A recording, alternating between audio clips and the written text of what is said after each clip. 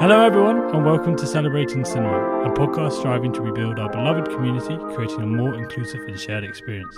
Today, we're here to celebrate food and cinema, and Kiriko is going to get you very hungry. Throughout my life, I have experienced passionate feelings towards the tomato. The tomato is a special fruit that may seem simple at a first glance, but as you think of her more, she turns out to be the emblem of life and beyond. The tomato is like family, often sour, sweet at times, bitter when gone wrong, and a combination of these flavors when done perfectly right. Tomatoes can be soft, wrinkly, squeezable, juicy, and also rotten. It is the all-encompassing fruit that represents all flavors and stages of life, different in every language. Depending on my mood and on how I feel, the way I perceive the tomato changes with me. Sometimes she is the holy fruit. Sometimes she is simply a round red ball filled with water. You may find this story unordinary and a bit out of place for a podcast about cinema, but I am going somewhere with this. My confession and coming out as a tomatophile is only because cinema has taught me that my intense love for the edible is shared by others. You might be familiar with a phenomenal film made in 1988 by Yuzo Itami called Tampopo. Tampopo tells the story of two truck drivers who stumble upon a struggling ramen chef in Tokyo when then having a collective mission to create the best ramen that the city has to offer. In their quest for the exquisite, the trio stumble upon many figures who feel as passionately about food as I do. We meet the housewife who rises from her deathbed to cook the last meal for her family, a young gangster and his girlfriend who explore all erotic possibilities with food, and a gang of vagabonds who know how to cook proper French cuisine like no other. I go to film school, and one of my teachers recently said to me, "A good scene is like a sun-dried tomato, dense, concentrated, and filled with flavor." If this is true, Tampopo can be considered as the sun that dries the tomato. The film is juicy, bitter, mushy, creamy, romantic, candy-coated, and quite spicy at times. My love for food may be as big as my love for cinema. Both make me understand our basic human needs, our passions, and our pain. It is when film and food are combined and strengthen one another that we reach a higher understanding of what the word delicious truly means. Unfortunately, our dear Tom is not present with us tonight, but here to join us is Joost Broeren Huyteringa, film critic and writer for the Filmkrant and dignified lover of both food, film, and films about food. And as always, I am joined by... Hey, I'm Hugo, a film critic. And Joost, welcome. Thank you. So I'm so sorry for you that you're a tomato fan in the Netherlands where tomatoes are so bad. Yeah, I was thinking the same thing. It is very sad indeed. But I lived in Italy for 5 years. That's better. So I got my tomatoes in the time that I was living there, and I try to go back whenever I can. Yeah. I've got a great anecdote about being in a supermarket in Italy by mistake, like too many hours, because I was just so, like looking at all the food and shopping, and then suddenly they were closing, so I had to run through the supermarket and do all the shopping in a very small bit. But all the tomatoes came from the Netherlands. That's true. And I was absolutely disgusted.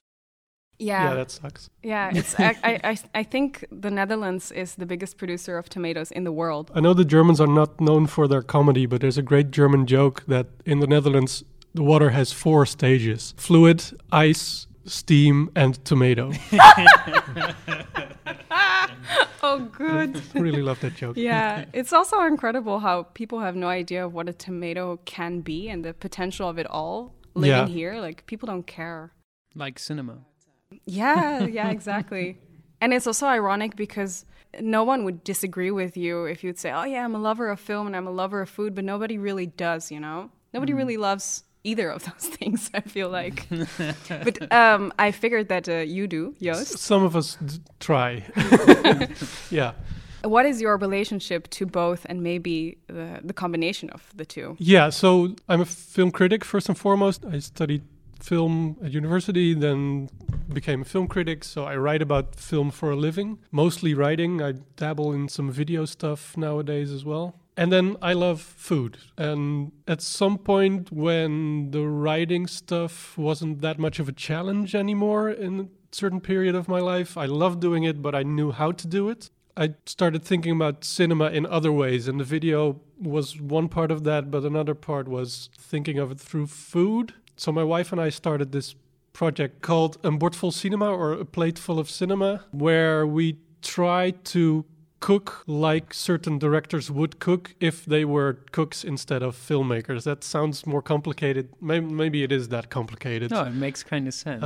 So the best example is something my uncle, who loves film but doesn't know anything about it. Uncle Boomy? No, Uncle Martin. So I tried to explain this concept to him, and it was all sort of complicated. We were just starting out with it, and then suddenly it clicked with him, and he said, "Oh, so for Tarantino you do a blood sausage." And I thought, yeah, exactly. That's the thing. So we tried to translate the way somebody thinks about film and makes film, and the way they use the cinematic medium, translate that to a way of using ingredients and using the kitchen, using also building a menu, all that kind of thing. So for Hitchcock, we do a classic 3-course because you have a beginning, a middle, and an end. And for Fellini, we do a spread, a whole table full of food with everybody grabbing what they want. Yeah, so that's the challenge we set ourselves every time. And we have to start with a filmmaker who has a sort of very clear, recognizable style.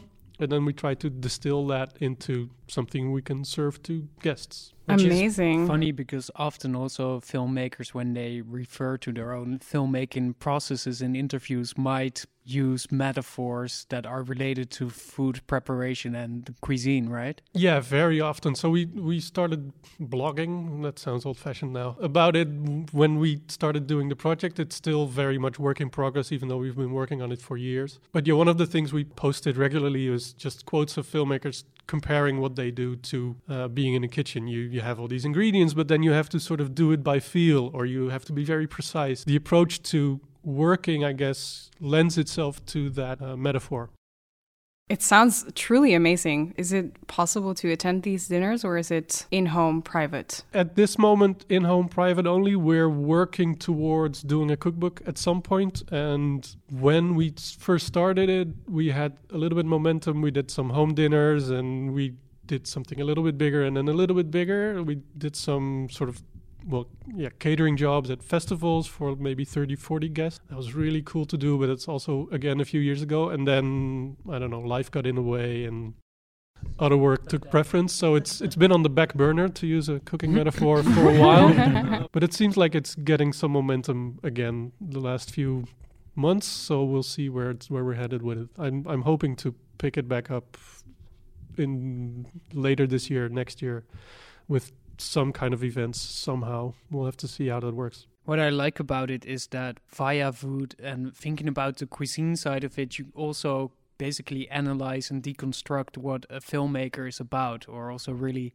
approach the filmmaking side of it, which I also really liked about your Cold Open, Kiriko, that using those metaphors, it's a quite apt way to also describe Tampopo, which is kind of the film that brings us now together. 私まだ名前も言ってなかったね。私、タンポポです。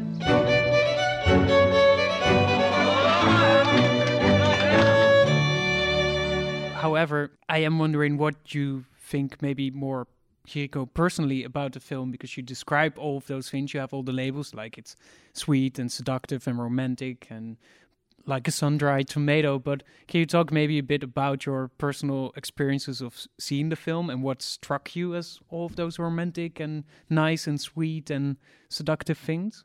Well, I think the words that I use to describe the film are mostly very positive and very delicious and fun to eat. But what I like about the film primarily is that it is all-encompassing. So it is not only delicious, but at times also quite disgusting and scary. And it comes to a certain extent also close to death, which is also, I mean, eating something is making something disappear. So it is quite logical, I would say.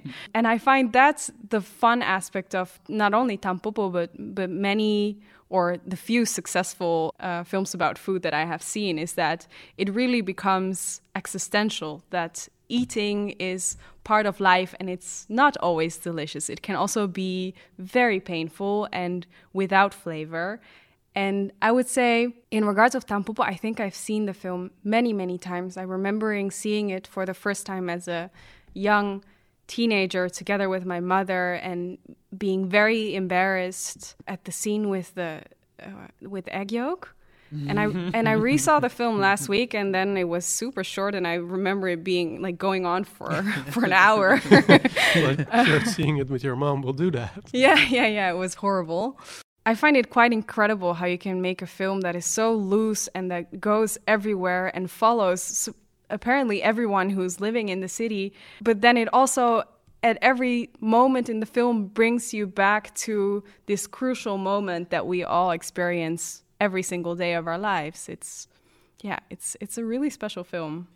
Sorry, I have like the worst lowbrow reference to make, but I was thinking about, the existential idea of food making things disappear as well. And the only real moment that I still remember of seeing Planet Terror by Roberto Rodriguez is the moment where you have this kind of sweaty dude with maybe a mustache, and he's kind of like a trailer trash American guy, and he has a diner and he wants to make like a special sauce for his, I don't know, maybe meat dish or bean dish. I don't know what he makes. Maybe a pasta.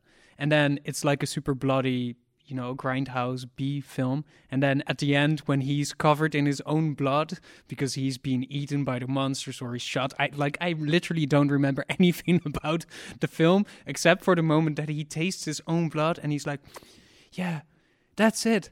That's the secret ingredient that I was looking for to make my special sauce. And it just was so endearing. And that's, maybe it says something. That's the only moment that really struck with me in the film, that he's constantly, apparently, while all of these crazy things are happening, thinking about food, which is very relatable. Yeah, and somehow there's also a theme of films about food that are good that are also about cannibalism. I guess that's just something that hits every single time. I think it is because of, like you said, food is life, and I think that's a big part of what Tampopo is about as well. The final image, maybe I'm not going to spoil it if people still want to see the film, but the final image makes that connection, food and life, very, very, very clear. The image that's underneath the credit. I'll tell you because I have some questioning looks. We're open for spoilers, dude. Yeah. Okay, so I'll go. So the credits roll over the image of a breastfeeding baby. So you have the boob, which is the titillation, literally. Yeah. But you also have the feeding and new life. And I think a lot of what Tampopo is about is new life. But then within that, packed in that, is death. Because what feeds us is something that's dying, whether it's a plant or an animal or whatever we ingest is something that's now no longer itself. It's part of us now, in whatever way it is. So that connection of life and death is sort of inherent to it, I think. And it also has a very, I would say, fluid, light take on it. As people are eating and also dying, like when the film is over, you feel like you've watched a comedy, which it is, but then there is so much drama inside this act of eating, which is, so balanced. Which I think is also something that some of the great Japanese films of late have been able to do, to use maybe comedic mode of filmmaking to make the most sincere and touching kind of films. I don't know. It's an interesting way that food can deliver all of those things at the same time. Yeah. Maybe it's also interesting to think about, because the directors you just named, Joost, for your dinners are, I think, all directors who have a special relationship to showing food in their films. And I wonder if you've discovered something while doing this project, how food tells a specific story or maybe a different story within film. Oh, that's a good question. I don't know. And at least that's not why we select certain filmmakers. But we do find that connection time and time again. That is true. So Hitchcock was a foodie. we all know what he looks like. No shame though. That's mean. No, he looks like a person that loves to dabble in death, but really appreciates life. Again, he was very into that connection of life and death that exists in food. He gave these crazy dinner parties. For instance, one where all the food was blue, which is like the most inedible looking color. How did he do that? Do you know that? Food coloring and selecting specific ingredients. Like if you use a red grape, it can look blue within certain contexts, let's say. And maybe the lighting, I don't know, he was a showman. He made it work. Yeah. Yeah, Fellini, of course, there's food everywhere, and it's a big part of his life as well. And then, the question is, I guess, about what food can also signify when you see it in film. Like, for instance, your uncle, not Boomy, but Martin... Uncle Boomer, I'm thinking, sorry. Uncle Boomer who can recall his past lives, goddammit. That's what boomers basically do all day, right? I remember back in the day.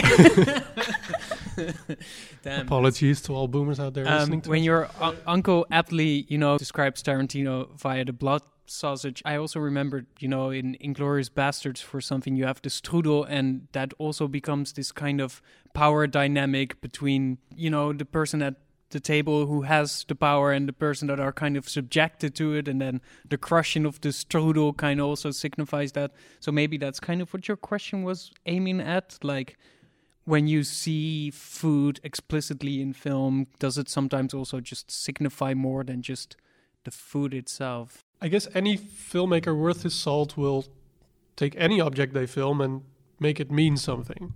And food, because it is something that is so universal, we all need it every day, there's a lot of meaning to be attached there.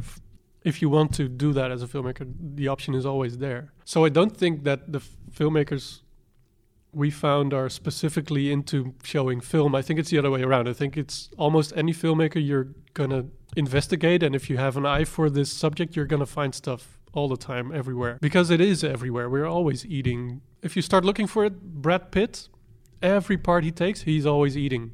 Like he made a big thing out of it in the Ocean's films, but where every scene he's just chomping down on whatever because the craft services weren't that good and he wanted to keep his tummy full. That's the story anyway. But he does that in a lot of films. It's recognizable. It's something to do as an actor. He's doing stuff. There's one scene in Tampopo where I believe it's the first successful bowl of ramen that Tampopo makes, which is, I think, a one-taker or close to it, where 5 men uninterruptedly for 5 minutes eat a whole bowl of ramen at once, which... I mean, that is not something that can easily be done twice if the ramen is not good. So it says something about the director that he really cares for the quality of his food as well, I guess. Yeah, and it's like, I feel like Tampopo plays so much with eating on screen. One of my favorite moments in the film, which might also be one of my favorite food moments, is when all the ladies get a lesson in how to eat like an Italian, how to eat your Italian noodles, and then when the instructor looks away, they're all back at slurping the noodles, which also makes me think of how this is such an interesting reverse take on, the spaghetti Western versus the noodle Western, but also is kind of like laughing in the face of Orientalism and is doing the exact reverse thing where it's kind of projecting this myth of Italy, how it might be perceived by Japanese people. It's a very significant moment, but it's also just a throwaway joke at the same time. So that maybe is exactly what you describe, Joost, that it's incredibly efficient to use food to convey so much at once. Yeah, and Tampopo is a film. There's not just one scene doing that. It's the whole film doing that. It goes against the grain of, I mean, that's, I guess, for many people a pet peeve, including mine, that you see people in a good restaurant or in a nice diner and they get food and then they talk and then it's time to leave and nobody ever took a bite of that delicious hamburger, or maybe somebody ate like one French fry and had one sip of soda and then it's time to go, next scene. And well, showing food on film is one thing and showing eating on film is another, because you get continuity problems, right? You can't cut to the other take because they took a full bite and the burger looks different. So yeah, eating is something else, but it's a very efficient way of giving some meaning. Like, so people not eating a burger that says something, even if the filmmakers don't intend it. One of the first video essays I did, which was probably around the time that we started Bordvol Cinema as well, was about the fridges in the kitchens of David Fincher's characters. And in every one of his films up to that point, I think he's made one or two since that I haven't really checked, but definitely in Mank there's one. So I wanted to ask how's So Mank's I- fridge.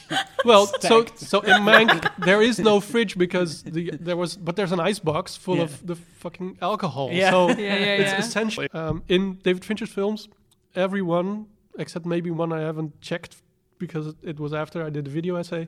There's a shot of the fridge being opened and you see what's in there. And because Fincher is known for his detail crazy set building, you know that what's in there means something, and it's very easy to see what it means. So in The Social Network, it's open and it's only bottles of Coke. It's like that's it, only soda, Yeah, and because no they food, eat in the no camp- healthy stuff. They eat somewhere else. They eat just in the need the campus energy, and that's it. cafeteria. Yeah. And just that one shot says so much about that character and what state of mind he's in, doing all that prep work for building Facebook or what would become Facebook. That's what I mean. This simple shot of food has so much meaning in it that you would have to sort of have 8 lines of dialogue to put all that out there in another way. So filmmakers, if they're smart, they can use that stuff, and they do all the time. I'm going to absolutely derail the conversation, but it needs to be addressed on this podcast specifically. What's your take on Mank? I love Mank. But I'm a Fincher fanboy, and there's a lot of problems as well, but I love it. It's a dissenting opinion, but we welcome it. You know, it is, as Elliot describes it, it's a place to celebrate cinema. So you're still welcome, Joost. Thank you. What are some of your favorite moments then of food in cinema? What moments really work for you? Somehow I keep going back to The Cook, the Thief, His Wife, and Her Lover. What the hell do you think you're doing? Hey, telling a complete stranger intimate details about us. It's not about us. It's about me. It's about us. And what's all this? How much time you spend in that loo? And what's all this about a gynecologist? Who is he? It better be a she. I don't want some bloke fingering my wife about. It's a man. He's Jewish. And he's from Ethiopia. I think that was the last film I saw in a cinema before the world turned to shit at the Berlin Film Festival last year. Yeah, that's a great film, and the food in that is, again, so laden with all kinds of meaning and craziness. So the whole film is basically in a restaurant, and the plot is the title of the film. There's a cook, there's a thief. The cook owns the restaurant. The thief is the money man of the restaurant.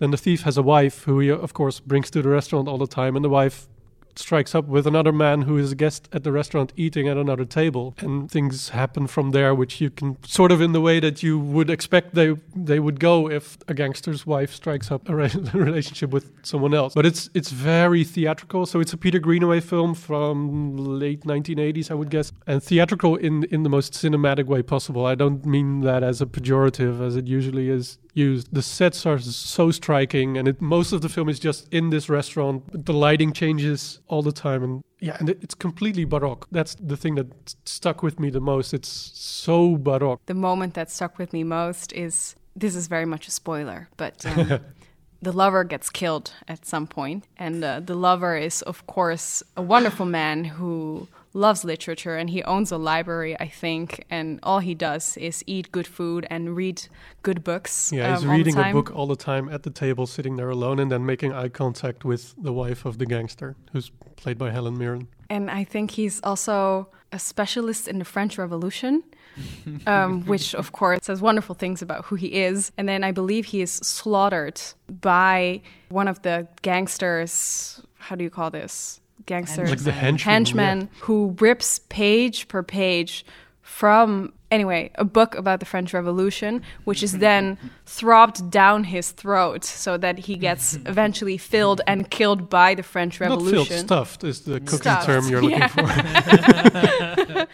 Stuffed by his two big passions, which is, I would say, indeed very Baroque and theatrical. Which brings me to a very pressing question, because I still have cannibalism on my mind. Why is it that mostly French films dabble in cannibalism? Do you have an idea of that about that, Joost? No, 'Cause I think you'd have to ask a sociologist or Well, mass isn't there psycho- something in the I don't know. French cuisine that maybe relates to it, or in the French cinema? I mean, we have our new French extremity and our Claire Denis and our... I guess French cuisine, maybe more than other cuisines, is okay with death being on the plate. But every other cuisine has this as well. So there's a great book by a food writer called Michael Pollan, where he goes sort of through the 4 elements and ties those to 4 very basic cooking methods that we've had since times of old. And so earth for him corresponds to fermenting. There we go. So putting it in the ground and waiting until it's good and dead, literally good and dead.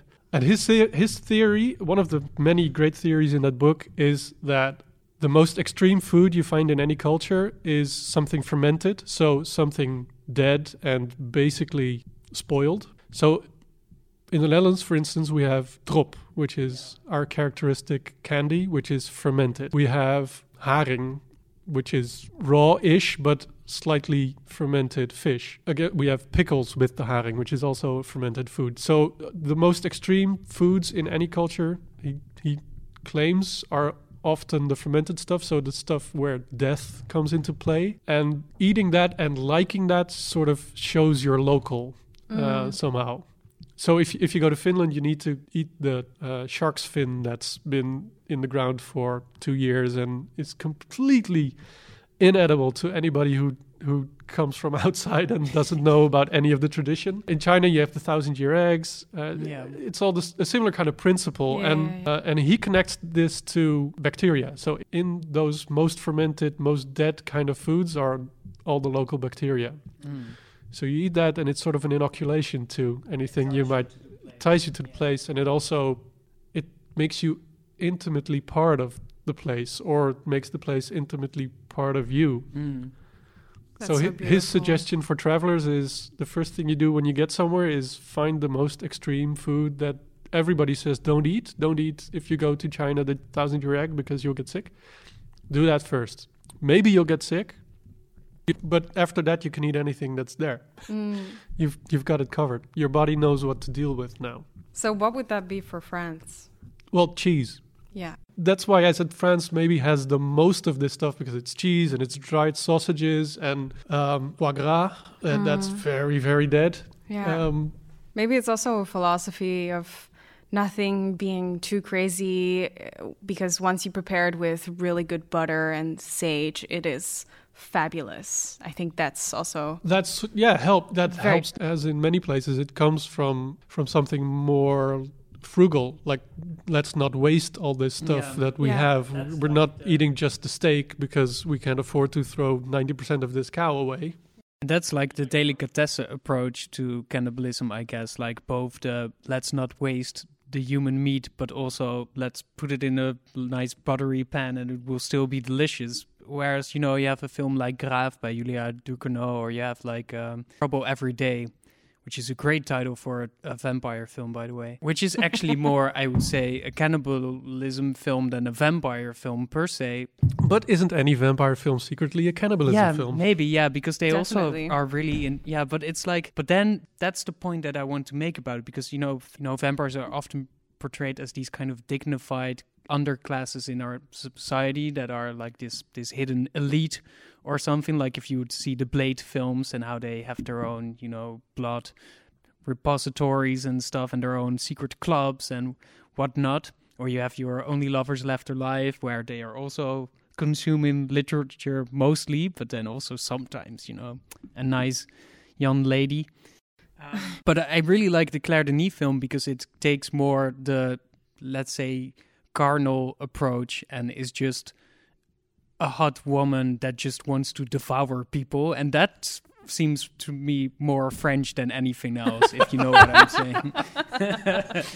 Then I'm projecting a lot of sexual desires. angst. Yeah. But I do know. I think that's just because you're going to France next week. Yeah. Talk food film with us. Claire Denis, call me.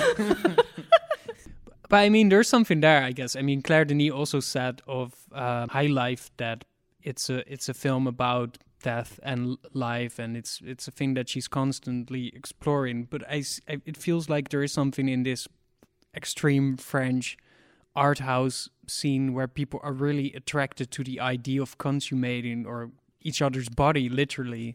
Yeah, so consummating and consuming are very close together.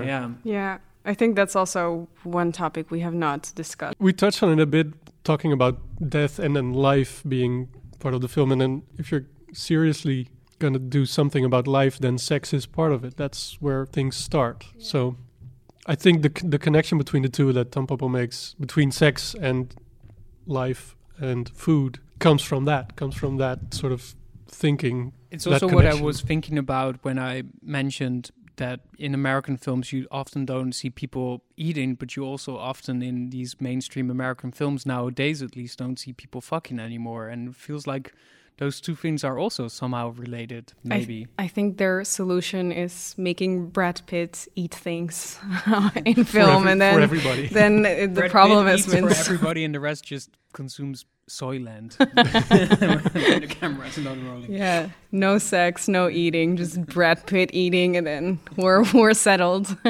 Well, I guess there's something in that. American cinema is terrified of the act itself. It's good at the build-up. It's good at getting to the sex. Maybe American cinema is terrified of fermentation and bacteria because they don't like. Well, in the end, it's quite sterile from time. It all comes down to death, and then who wants to look at death in a Hollywood film? Sadly, I do.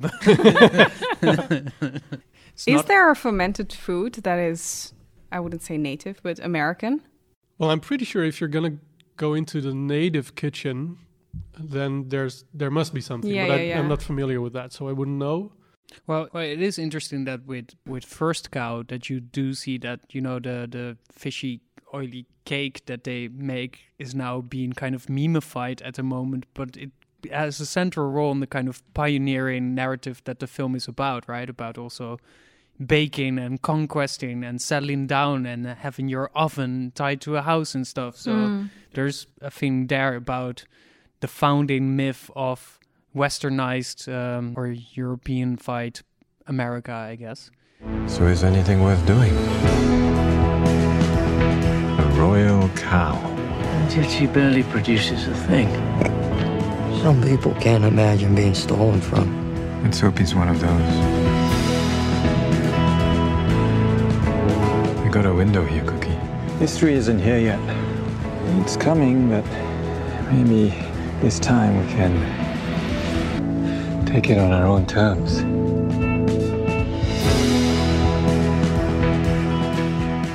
Like, even if they try to make cheese, they come up with cream cheese. So we found this out while we were preparing for Bordvol Cinema, the Michel Gondry menu.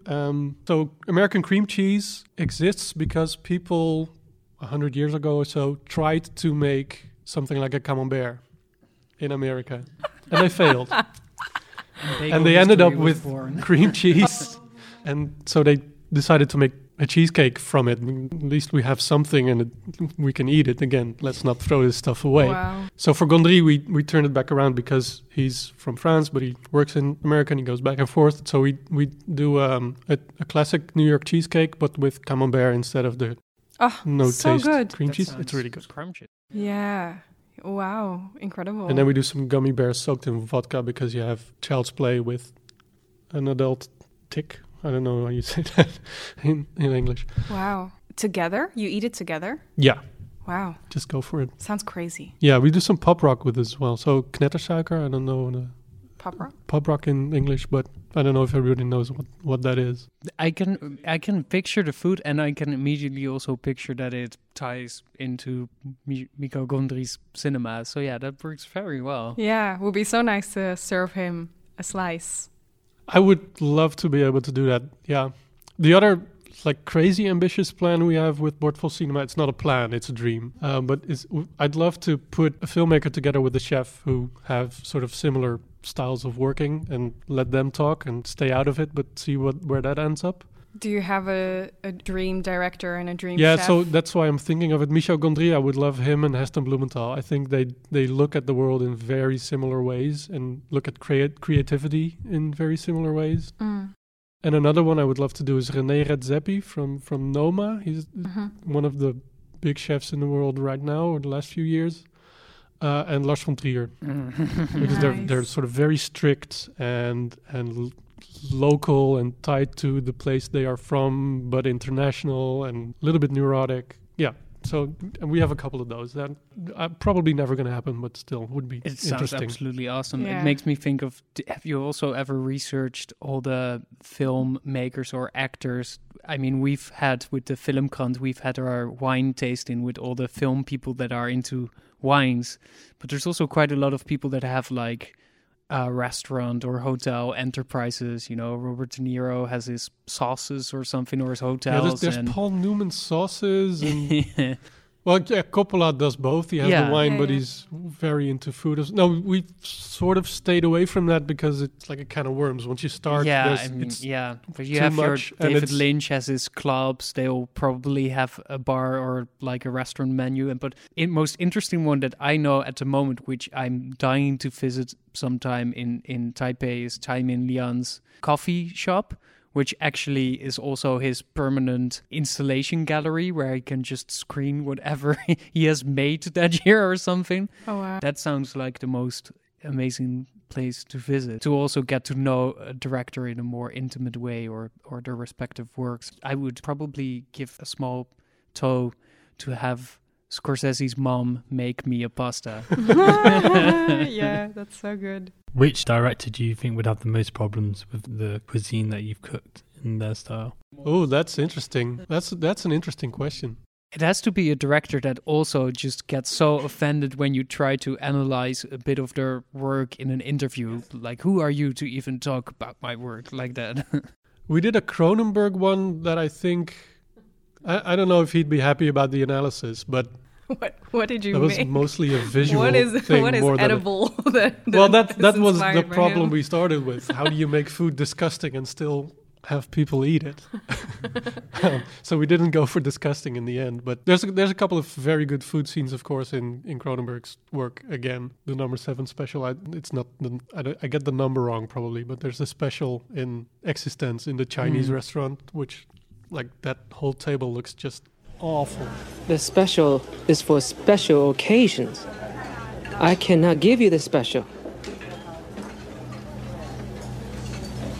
But this is a special occasion. It's her birthday. A birthday is a special occasion. I will therefore bring a special for everybody. We did lobster, which is a very, very Cronenberg kind of ingredient. Yeah.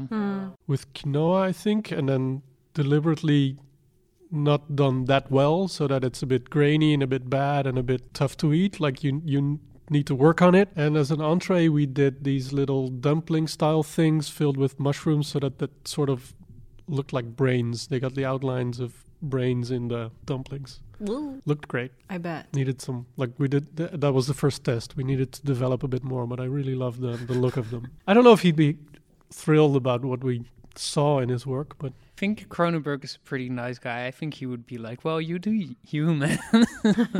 Cronenberg has a lot of own weird obsessions, so I think he would be definitely down if people play with his... I think, what would he think of that? I think it was Rick and Morty or something that also had this whole bit about Cronenberg's.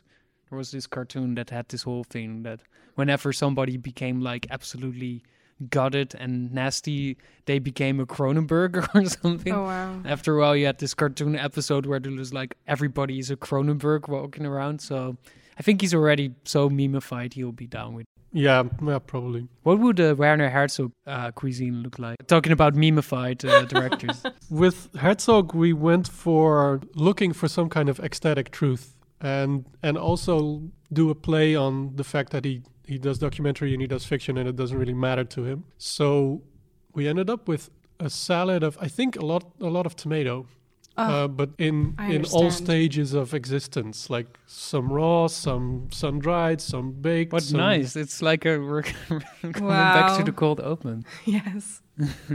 Sounds really good. It was a great salad, but it wasn't really thematically done yet. There's some element of an idea there, but it needs more work. It's hard with Herzog because you get so close to memifying the food as well, right? If you would do something with a chicken, it would automatically be the ending of Stróžek, or it's yeah, but I think the tomato comes very close to the essence of what Herzog is trying to make as well. Yeah, the way you describe the tomato in the cold open, that's sort of what he's looking for in a lot of his work. Maybe not so much anymore now that he's memified himself. Chicken would be the obvious choice. Our good colleague Kees Driessen has a theory that there's chicken in every Herzog film, I think. I've been thinking a lot also about the relationship between food and film via Gunda, because cinema back in the day, of course, also like it used to have pig fat as an ingredient to have the celluloid process to begin with, so it was never vegan at all. But that made me like project a lot of things on Gunda as well, which is now also, of course, a film playing in cinemas. And I don't know if I should have asked Kosakowski when I interviewed him whether he shot on film. Yeah. It's incredible that you had this thought while watching Gunda. Well, it's like life and death, right? And food captured in one film, a documentary about Gunda, who's a pig. She's recently the mother of 12 little piglets, and they live on the farm. And there's also some rescue chickens, and there are some cows that are going out of the barn for the first day of spring. And it's just this kind of radical documentary approach, I guess, fully observational mostly, to what a life of a barn animal looks like. And then it just allows you to project many of those things on it that I just did, but you don't know what the fate of most of these animals will be at the end. Or you can picture the millions, if not billions, of animals that are like those that have a similar fate at the end. But it did, for me, bring a lot of things together about our relationship with film and food. Maybe to wrap it up, then, what does this exercise of cooking and trying to compare directors' styles to cuisines sort of benefit both you as a critic, but also the people consuming it? What it brings for me, and what it brought when we started, and what it still does, is a different way to look at the form, at cinema, at what it does and what a filmmaker does. Like if I approach it head on when I'm looking at a film and writing about it, then I come from the side. When I'm looking at it through this lens. Yeah, you pick up different kinds of details because of that. It forces me, but it challenges me to boil an oeuvre down to sort of an essence, to make something edible out of it, to digest it literally almost. And that's a very different way of dealing with cinema and dealing with what filmmakers do than just writing it down. When you look at a film or you see a new film from maybe a prominent director, does your a plate full of cinema brain also activate? Are you sometimes in the process of watching a film thinking of preparations for a dish that could align with it, or is it still too separate for that? More often there's moments the other way around where I'm sitting in a good restaurant or I'm watching some bad foodie television. Either will work, and there's something on the plate that's exciting or that somehow does something or somehow tells a story or an ingredient I haven't had before or anything like that. And it pops in my head that this is that director. This could be something or other. So I had a colleague of mine years ago made me a risotto with strawberry. Great risotto, simple risotto, some rosemary, Parmesan cheese, strawberry. Brilliant. And then I ate it and something clicked and it went, Sofia Coppola. Like there's so much in that bowl that works for what she does. Like it's the traditional Italian where she comes from, but it's strawberry, which doesn't belong there. So there's some crazy California in there and all these kinds of things. So it's more often the other way around than sitting in the cinema. Yeah, the food is more of a trigger than the cinema for this project anyway. It's a sort of a good place to end it on, I think, because it's a very complex relationship that you'll never understand by putting words to it. It's more the experience of continuing. It's kind of an alchemic process. But yeah, exactly. Thank you very much for coming on. The next episode, usually we have a film club to share with you, but instead we're going to be a bit more experimental. Hugo's off to Cannes, and hopefully he'll be bringing some very exciting material, hopefully ask a few people their take on cannibalism and the perfect cuisine to replicate that. And as always, keep writing in to Celebrating Cinema at lab111.nl with your stories and questions, but also have a go at doing a cold open. We'd love to play that on some of our episodes. Tell us what you've been seeing at the cinema and what's your take on it. But otherwise, take care and enjoy.